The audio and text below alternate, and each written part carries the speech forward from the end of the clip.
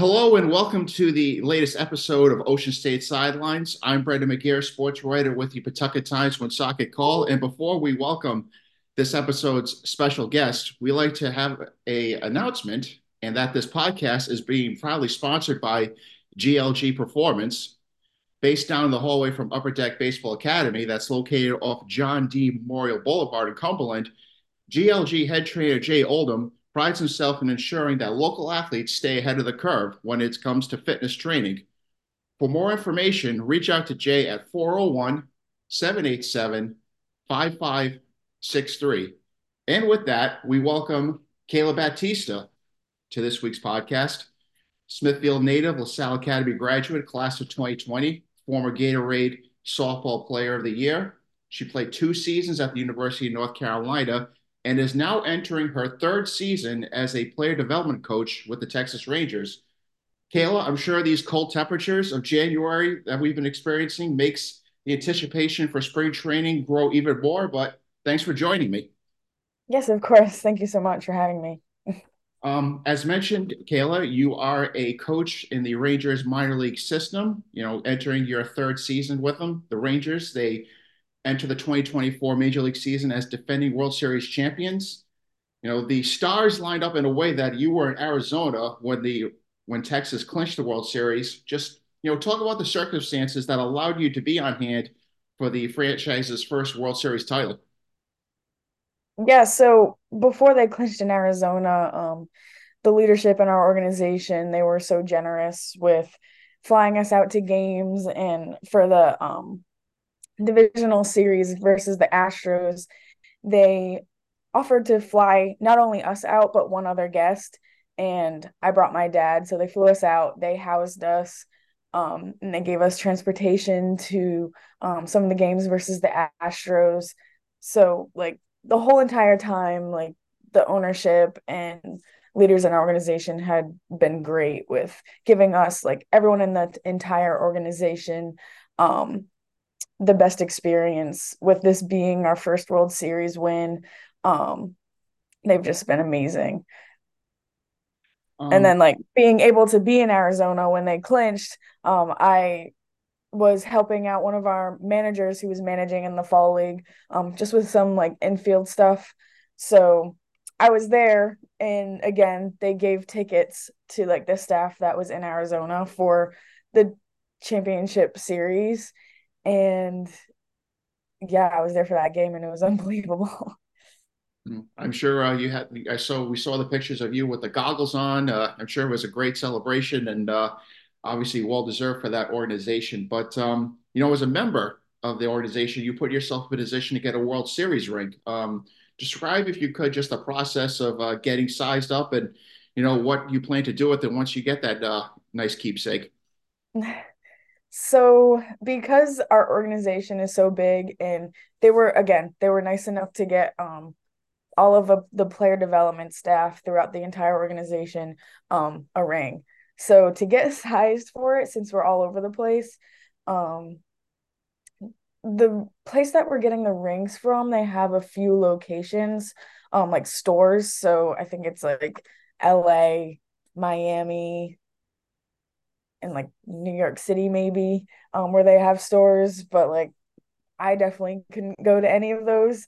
And I'm sure a lot of other people didn't. So they offered like sending out sizers or just going out to a local jewelry store.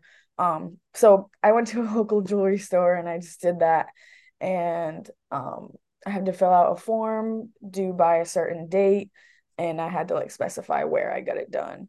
Um, and then, yeah, once I get the ring, I don't know when we're going to get the ring because I'm assuming they might be pretty big and there's a lot of them they have to make that are like all personalized. So not sure when we're gonna get it, but when I get it, oh, I haven't decided what I'm gonna do with it yet, but it's definitely going to be on display somewhere.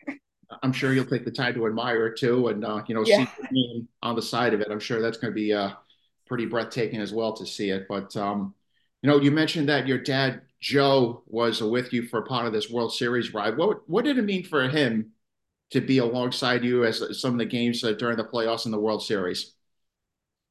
It meant, I mean, to me it meant everything.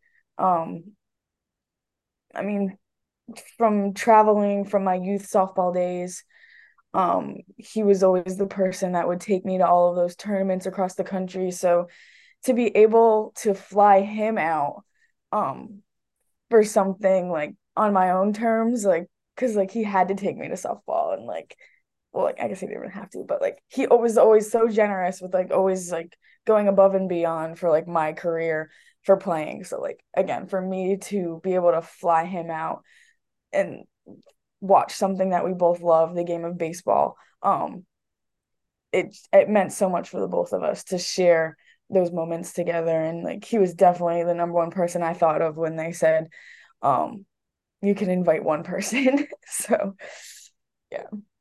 Definitely a full circle moment for you and your dad, no doubt. But Mhm. 2023 as a whole for you, Kayla.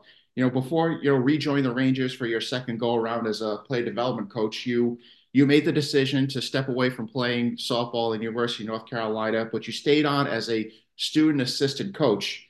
Just when did the decision to step away from playing softball at the collegiate level, and how fulfilling was it to like kind of maybe pass along your observations to players who many of whom were your teammates just a year ago?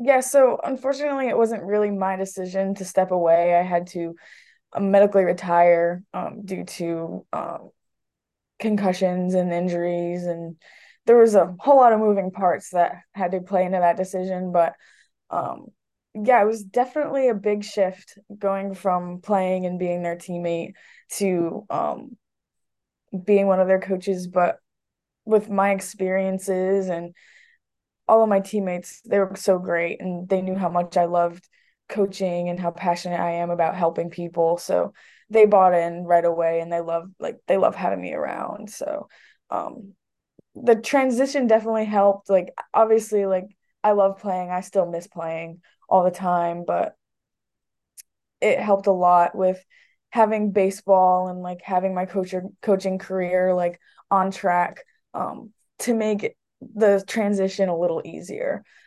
That's for sure. Like we said, 2023 was a big year for you, not only, stepping away from softball, but also, you were a college graduate. And by the end of the year, you became part of a World Series champion affiliate. But, exactly, what is a player development coach, Kayla? And, what kind of schedule did you adhere to in your first 2 years with the Rangers? Yeah, so we have dev coaches, we call them dev coaches throughout like the entire organization, and honestly a lot of teams have coaches whether they're called a dev coach or not. But dev coaches can are basically like a fourth coach that can do like whatever. But like with me, my specialty is infield. So we might have a manager. I might be assigned to a manager that might be like a former catcher, and we'll have a pitching coach, a hitting coach, and then someone else that can like run the outfield, and then like the dev coach would run the infield. But like the dev coach's role can constantly change. Like you have to be able to do pretty much everything. Like you're the extra hand when BP needs to be thrown. You're the extra hand when um like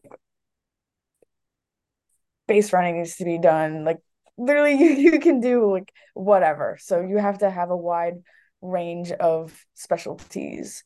And yeah, so it's different for everybody. But I yeah, my role has definitely changed and developed throughout the past 3 seasons that I've been here. kind of a jack of all trades, so to speak, and Mhm. it's on deck might be the best way to say it. But for you, how much did you visited all the minor league affiliates for the Rangers over the past couple of years, and what's it like going from maybe the lowest level to maybe like the AAA level? Like, the difference of dealing with the quality of player at each level.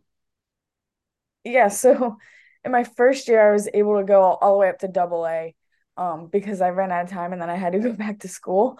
So my first year is where I really realized that there is a huge difference in like of a player from the rookie ball level into like up to the double A level. Just like in terms of in rookie ball, like they're just learning, like they're super young. Um, Pretty inexperienced with their baseball IQ. So like the lower levels is all about teaching baseball.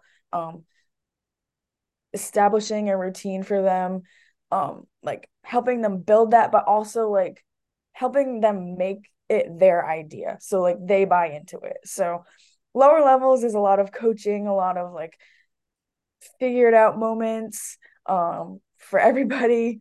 But it's so much fun because like there's a lot of coaching that goes on in those lower levels. And then once you get up to the higher levels, like they have their routines. Like at that point, you're helping them enhance their routines and you're getting a little bit more in depth with like certain plays, like just complicating it a little bit more than you might do with um the younger kids in term, but like throughout all of them, like we're always dominating the fundamentals. Like that's always a main piece.